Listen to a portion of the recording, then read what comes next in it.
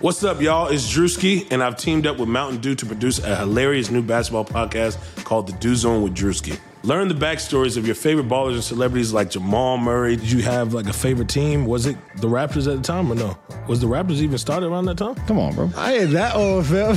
You talking like I'm 50. Taylor Rooks, Asia Wilson, and many more. You won't want to miss this. Listen to The Dew Zone with Drewski on Apple Podcasts, Spotify, and wherever you listen to podcasts.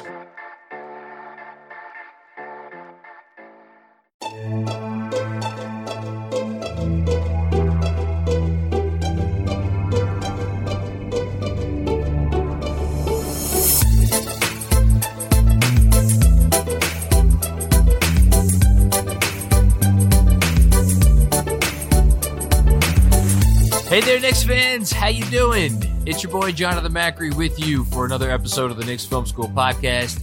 I would usually give all kinds of flowery introductions to this person because he's well-deserving of them. But he has a job to do tonight because he's actually covering the Knicks versus the Lakers in L.A. Of course, I'm talking about Mike Vorkunov. Mike, how you doing, man? I'm great. How are you over on the other side of the country?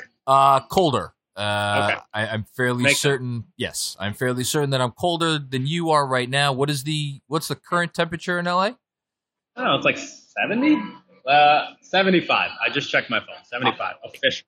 I'm so happy you just added those extra 5 degrees just to rub it in my face. So you came out with a story today, or actually, sorry, yesterday, I guess it was, about the Knicks' new head coach. And I took a shot and I was like, you know what? I feel like we get one of these stories about anyone having to do with the Knicks. I don't know, a couple times a year. And you just wrote one. And it was the type of thing that I read it and I'm like, if someone told me that this took, months and months of research, I would believe them. And then I'm like, well, no, that can't be possible because Mike has to cover the team every day and he doesn't have time to go running around and doing months worth of interviews. But the story's here and you wrote it.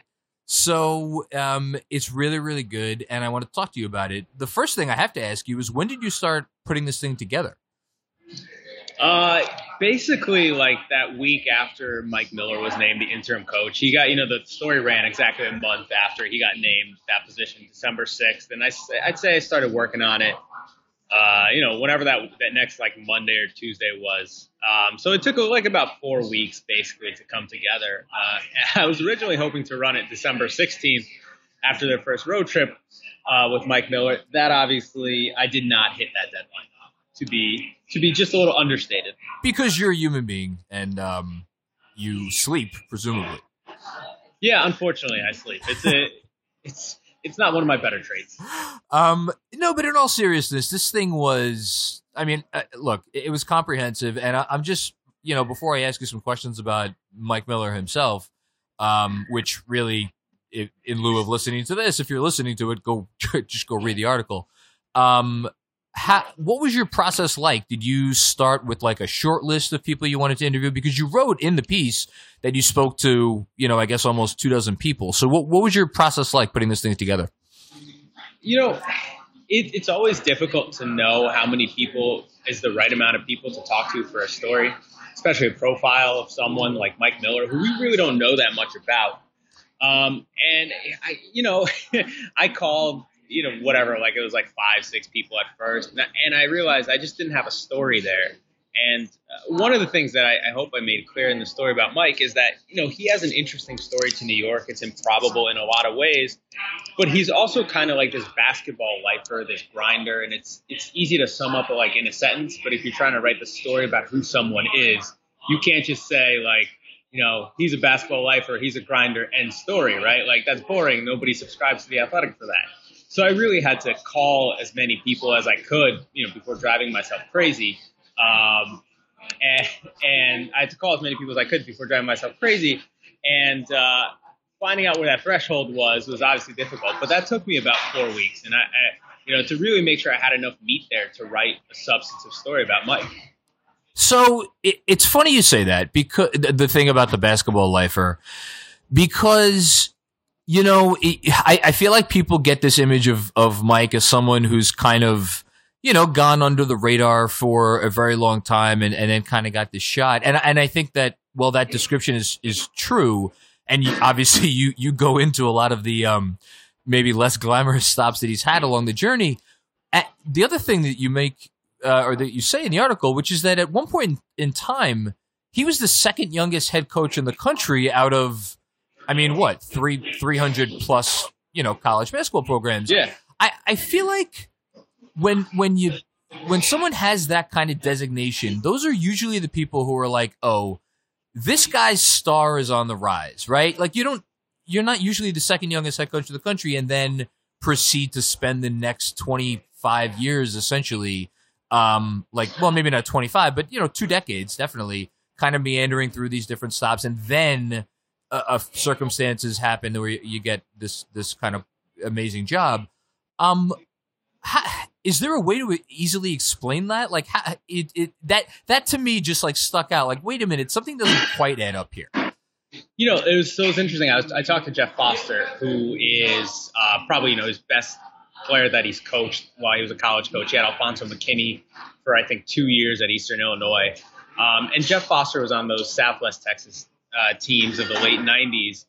And he just randomly brought up during our conversation how he still lamented the 1999 Southland Conference tournament final game. He didn't have a good game or something, or he got into early foul trouble, and I guess Southwest Texas fell behind, and they ultimately lost the game. And when you're in the Southland Conference, really no matter how good of a team you are, it's a one bid conference, and you're only getting in if you win the conference tournament. And he felt like, if they got in, if they could have won that game, if they got into the tournament, they maybe could have made some noise. Maybe they win a game. Like, he became the 21st pick in the draft that year, so they had an NBA player. Deontay Mathis, who I also talked to and was in the story, went on to play a dozen years in Europe. So they had 2 pros, and he thinks, and I think this might be justifiable too, if they win a game, if Texas State upsets someone in the tournament, maybe Mike Miller is one of those guys, those handful of guys who go from a small school every year to a bigger job, and his career goes on another trajectory. And that was something Jeff Foster mentioned too, was, I wonder where Mike would have been if we had won that conference tournament final and made it to the tournament, and if they won a tournament game or at least played, a really good team close. And I think it's an interesting question because I feel like a lot of who gets jobs into college basketball when you're making the rise up the ranks, especially from, say, the Southland Conference, is just timing, right? And Mike maybe was a victim of timing and opportunity in that way. And then when he eventually gets on the staff with David Fizdale, he had timing and opportunity play out in his favor. Yeah, and before even though you get to that, it's like, what are the odds that this guy decide? Like, there's a guy out there who's like, you know what? I'm going to do something not a lot of people are doing anymore. I'm going to run the triangle. And he decided to do that in the 90s. And then, wouldn't you know it, I guess about 20 years later, it leads to the job with the Knicks. You also had a line in here, and it was not, I wouldn't say a throwaway line, but it was basically like at some point, I guess now it's about 5 years ago, 6 years ago, he made the affirmative decision, you make it out, that he wanted to try to get into the NBA. And that's how he landed the job with San Antonio in 2013. I feel like somebody doesn't become an NBA head coach unless they are to a certain extent, I'm going to use the word aspirational. Like they have, more in them that it's like, okay, great. I love teaching, but there's got to be something more. Is there, I guess what I'm asking is there more to Miller than maybe meets the eye with this whole not aw shucks. That's not the right way to describe him, but you know what I'm getting at? Yeah, and I asked him about it, and I didn't quote Mike in the story. I talked to him for a little bit. He wanted no part of talking for the story. Really, it was just me bugging him. I asked, why'd you decide to leave college for the NBA? And his answer was, quote, it was the right time. Making decisions and moving through is the perfect time to do it. So he didn't really elaborate. But, talking to people who knew him, the gist that I got was, part of it was he thought he had reached his ceiling in college. Part of it was maybe he just wanted something different. I think the economics of being an assistant college basketball coach at, say, UC Riverside aren't great. So I think it was all those things coming into one, and then he started working the contacts he had made in his 20 or so years in college basketball to see where he can land, and he happened to have a good guy as a reference. Yeah, I'm sure he met a lot of people over that time frame, and San Antonio is obviously not a bad place to land. And you talked about his time, or you wrote about his time in San Antonio, about he kind of really got in the thick of the whole organization. Like he was part, like a conduit between, what they were doing, it seemed like, in the big club, and then, the development on the G League team. I have to imagine that bodes well for him now with kind of what the Knicks are trying to pull off here. Yeah, you would think so. Like, one of the reasons why they hired him or they were interested at the Austin Spurs was because he had, I forget who said this to me, but basically the benefit of being a college coach is that you're going to get someone for 4 years. And so your job is to take this kind of young player and see how you can develop them over a longer period of time, right? Which is not always an NBA concern. And I think that's why he appealed to the Spurs. Part of the reason that's why he appealed to the Spurs. And I think that's probably what makes him a good developmental coach in his times like Westchester, was that he can see the long view with a player and think about how to develop them over a longer period of time, more than just, the next few months or this season or something like that. Yeah. And, I think we're kind of already seeing some of those fruits, bear out now. Which leads me to kind of the part of this talking about how he's doing with the big club. And he's been there for 14 games. Like you said, just a smidgen over a month now. I've thought about this a lot, and obviously it's I don't want to say it's a different Knick team in terms of how they're playing, because there's a lot of through lines between how they started the season and now. It's not like they did a 180, but there is definitely something different. Do you think that this is like more, it was just a change in the voice in the room? Do you think this is mostly the X's and O's stuff, which, I know, and we could get into? Or do you think that there is just something about what Miller brings to this particular locker room at this particular time, with everything that was kind of going on around this organization at the time that he got this job a month ago? I think a large portion of it is X's and O's. I think the stylistic changes are clear. Offensively, they have more spacing. Julius Randle is being put on different parts of the floor. He's not giving as much carte blanche offensively to do what he wants. It really helps, I think, that Elfrid Payton came back. I think that's been an underrated part of this. Elfrid Payton I'm not saying he's a great point guard. I'm not saying he's a long-term starting point guard. But I am saying that he's really like the only, league average NBA offensive point guard on the Knicks. And as much as there's a Frank Ntilikina hive out there, I think they can admit that Ntilikina offensively is just not there yet. I'm the president of the hive, and I can admit that Frank Ntilikina is not quite there yet. So, yes. Right. And so, Elfrid Payton adds a different dimension. I think the Knicks have benefited from that. Mike Miller's benefited from that. And I think those things have all come together. You've written extensively about the changes in their defensive makeup since he took over. And part of that is also the schedule that they've had. Like, the schedule has been a lot easier than the first 22 games they had under David Fizdale, which was pretty predictable because those first 30 games for the Knicks were just brutal. The schedule was brutal. It was kind of foreseeable that they would have a really slow start. Maybe not that it would be as bad as it was, or that it would cost David Fizdale's job, depending on who you ask, but it was foreseeable that it would be bad. And I don't know how much of it is like Mike Miller, the leader, Mike Miller, the voice in the locker room. I think a lot of credit has to be given to players too. You keep asking what's different, and they really do say, and it's hard to separate whether it's, athlete cliche from something they feel, but they say that being able to play together for a long time, or a longer period of time, has helped. They have 9 new people on the team, which is a number I think you heard verbatim in the preseason. Yep.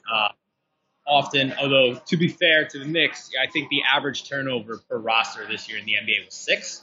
So they're like 50% above league average. And I think all those things have come together, and it's been a positive confluence for them. They're 6-8 under Mike Miller. At the time we're talking, they're playing the Lakers. tonight, so we'll see where that record goes. I think it's a lot of those things, but I think Mike deserves credit for just kind of making things different on offense, putting more spacing in. Like, you see more 5-out plays, you see more high pick and rolls with like R.J. Barrett and Mitchell Robinson, and Mitchell Robinson plays so much better. And when he's on his A game, the spacing he creates offensively is just dramatic, and he wasn't doing that either. So it's really everything's come together for the Knicks, and they've benefited from it. Do you? There's Schwinn at Posting and Toasting. I think maybe I'm sure he wasn't the first person to pose this theory, but he has offered it several times that the powers that be in the team's brass kind of maybe knew that Fizdale was not the one to guide this team once they did not get the big names, and the promotion of Miller to the bench. I think they made that move in August, so obviously after free agency, but before like training camp or any of that. That maybe they felt like this was something that they were going to have to turn to. Do you buy that? I'm not sure I do, but I'm curious if you have any thoughts on it. I don't have any reporting to substantiate that. I mean, I think part of Mike Miller going to the bench was just they had an open spot, and he was deserving, right? Like, he was a good G League coach. So it'd be natural that they want to have this, vertical integration between their G League team and their NBA team, that they would promote the head coach over to the NBA staff. I think that was probably the leading driver of that. I don't think it was kind of foreseeing what was going to happen. So, yeah, I don't have any reporting to that effect. I'm not here to, I guess, like postulate. Yeah, no, I was more just curious if you had an opinion, but no, I think you phrased it well.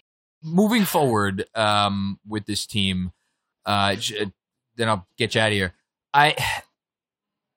Let me start with this. Do you think that there is? I don't even know what realistic would be in this scenario, but like, I was going to say, do you think that there is a realistic scenario in which Mike Miller is the coach of this team beyond this year? Man, I'm going to be honest. I have no idea. No, I love it. There's just so many variables. Like, one, how they play for the rest of the year, right? Their schedule will get harder at some point in time, and we'll see if they can keep playing the way that they have. We don't know what the team's going to look like after the trade deadline. Yeah, that's a big variable in all this. We don't know who's going to be making the hire or the decision to keep or not keep a coach in April or May, right? Like, that's really the big unknown here. And just without that final piece, it's just, I think, impossible to say otherwise. Ultimately, like, James Dolan will have that final decision, right? He's the owner. And I think we've seen in the past that he can act, impetuously at times. And so I don't know. I can't answer that question. There's so many wild cards out there. I think it's just kind of impossible to answer at the time. Yeah, and it's like the thing that I wonder about, and we've talked about this privately, is like the idea of, what they are or are not able to do developmental wise with, again, we'll just say his name, a guy like Kevin Knox, who, you pointed out, I pointed out, played 6 minutes the other day. If they're winning and maybe, a guy like Knox or even, Dotson, hasn't played in 2 straight games, like these types of players are not getting the time or maybe not progressing as much, but they're winning more games. Like, do you have any sense of how forget about who's making the decision on him 3 months from now or 4 months from now. Do you have any sense of how he's being judged right now? Is it purely on wins and losses, in your opinion, or is there more that's going into that? I think the Knicks are evaluating him the way that they had the team even before he was hired, right? They wanted to see improvement. I think that's a loaded word, and it's a word without definition. But they just want to see a team get better. I think they just want to get to a spot this season where they saw credible improvement from last year and the beginnings of a culture being built. Again, a lot of those things are ambiguous, so it's kind of like a you know it when you see it type of thing. And I think Mike Miller's tenure will be judged in that same way. Is like, did the Knicks get better? Did they put into place what they hoped to get into place this year? That's guys developing. That's guys earning playing time. That's having a culture in place where playing time is earned and based off of production and hard work and all those things. And I think that will probably go into his evaluation as much as just straight wins and losses, because I don't think that like expecting a playoff seed was reality for the Knicks internally or externally. I think they were probably thinking like somewhere around 30 wins or so at least would be the sign of improvement, and I think that'll count for Mike Miller as much as it did for David Fizdale when he started the season. I think that's well said. Last one, I meant to ask it before, but I'll ask it now.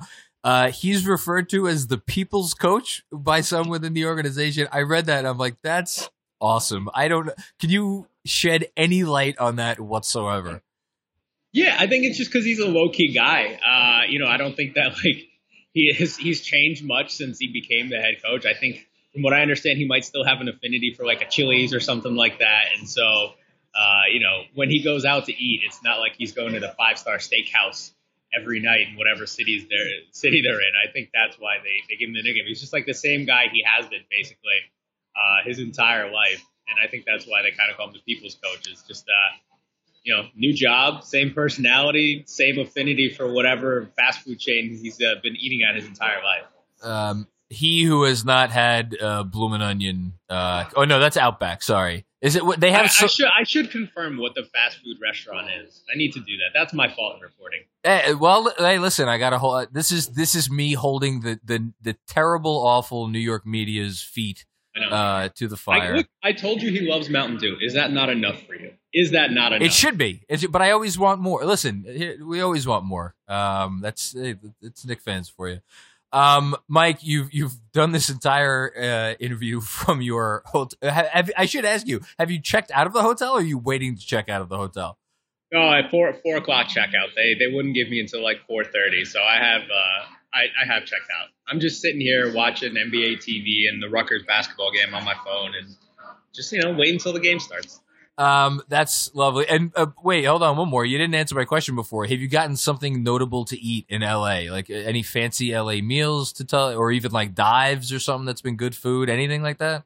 I don't go fancy on the road. I go good food. I got some good tacos two nights here. Like that's my spot. That's what I'm here for. It's just great like food spots that aren't that expensive. I went to Sonora Town in downtown LA. Ooh. I went to Cusado's last night, I think, and, got some good matzo ball soup this afternoon in Beverly Hills after Knicks shoot around. I'm not here for those big fancy like $3 sign dinners. That's not me. So you're not tagging along with Mark Berman for the 4-figure checks, and that's not your scene. Yeah, I like to think I eat the best on the Knicks beat, but not the most expensive. That's why you're who you are, Mike. You're a man of the people. Listen, if you are.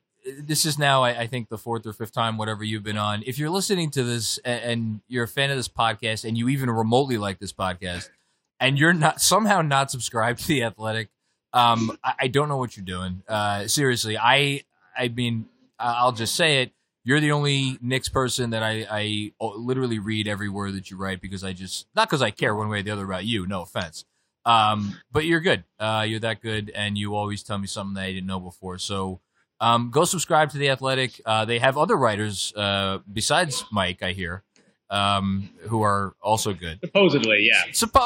Listen, I actually have... Our NBA coverage is ridiculously good. I have on my tab, right next to yours, actually, Anthony Slater's piece today on the Warriors cutting Marquise Chris, because I've been getting asked some questions from Knicks fans about if they should pick up Marquise Chris. So I'm going to go ahead and give that a read as well. Mike, thank you so much for taking the time. I really do appreciate this. Thanks, man. And I just want to say, subscribe to The Athletic. That's what I'm here for. If you check out like that Mike Miller story, you don't have a subscription yet, you get a free trial. You can do it for 40% off if you click on that button on the page. I think the money's well worth it. Our NBA coverage is ridiculously good. And then you have like every other professional sports team in North America under our umbrella as well, and soccer too. It's the price per month, I think, of like a latte. I think the 40% off, I literally just checked our site. It says buy today, save an extra 40%, and it's $2.99 a month. I mean, like, okay, come on. So it's not even a latte. It's just a regular cup of coffee. Yeah, it's like a Dunkin' Donuts large. Yes, which of course you're not having any of that because you're having the classy stuff out in LA, where I'm sure they have much better coffee out there. That's what I imagine, at least. So just I'm drinking something called Starbucks Well, that is better than Dunkin' Donuts. Do they have that? No. I love Dunkin' Donuts. You're putting Dunkin' above Starbucks? Here's my controversial take. My controversial opinion. I hate the word take, so I just said it. That's embarrassing. Here's my controversial opinion. First of all, best chain coffee is Caribou Coffee. I agree. I love Caribou Coffee. Second of all, Dunkin' Donuts is better than Starbucks, and you can't get me to change that. I'm gonna have to wrestle with that one for a bit because I get where if I'm just ordering a standard coffee, I could get with you, but like if I'm getting something a little bit fancier, which I do get fancy sometimes. I don't know. I just kind of prefer the Starbucks. I'm gonna think about this one. Okay. Some more. Ponder it. Think it over. Exactly. Maybe I'll write a piece, an opinion piece for Knicks Film School newsletter for it. All right, Mike. Go do your actual job. Thank you again for taking the time. This was a lot of fun. Yeah, man. Anytime. Awesome. And everybody out there, thanks for listening to an episode of the Knicks Film School podcast. We'll be back with you with another episode coming at you for Friday morning. Enjoy the rest of your week.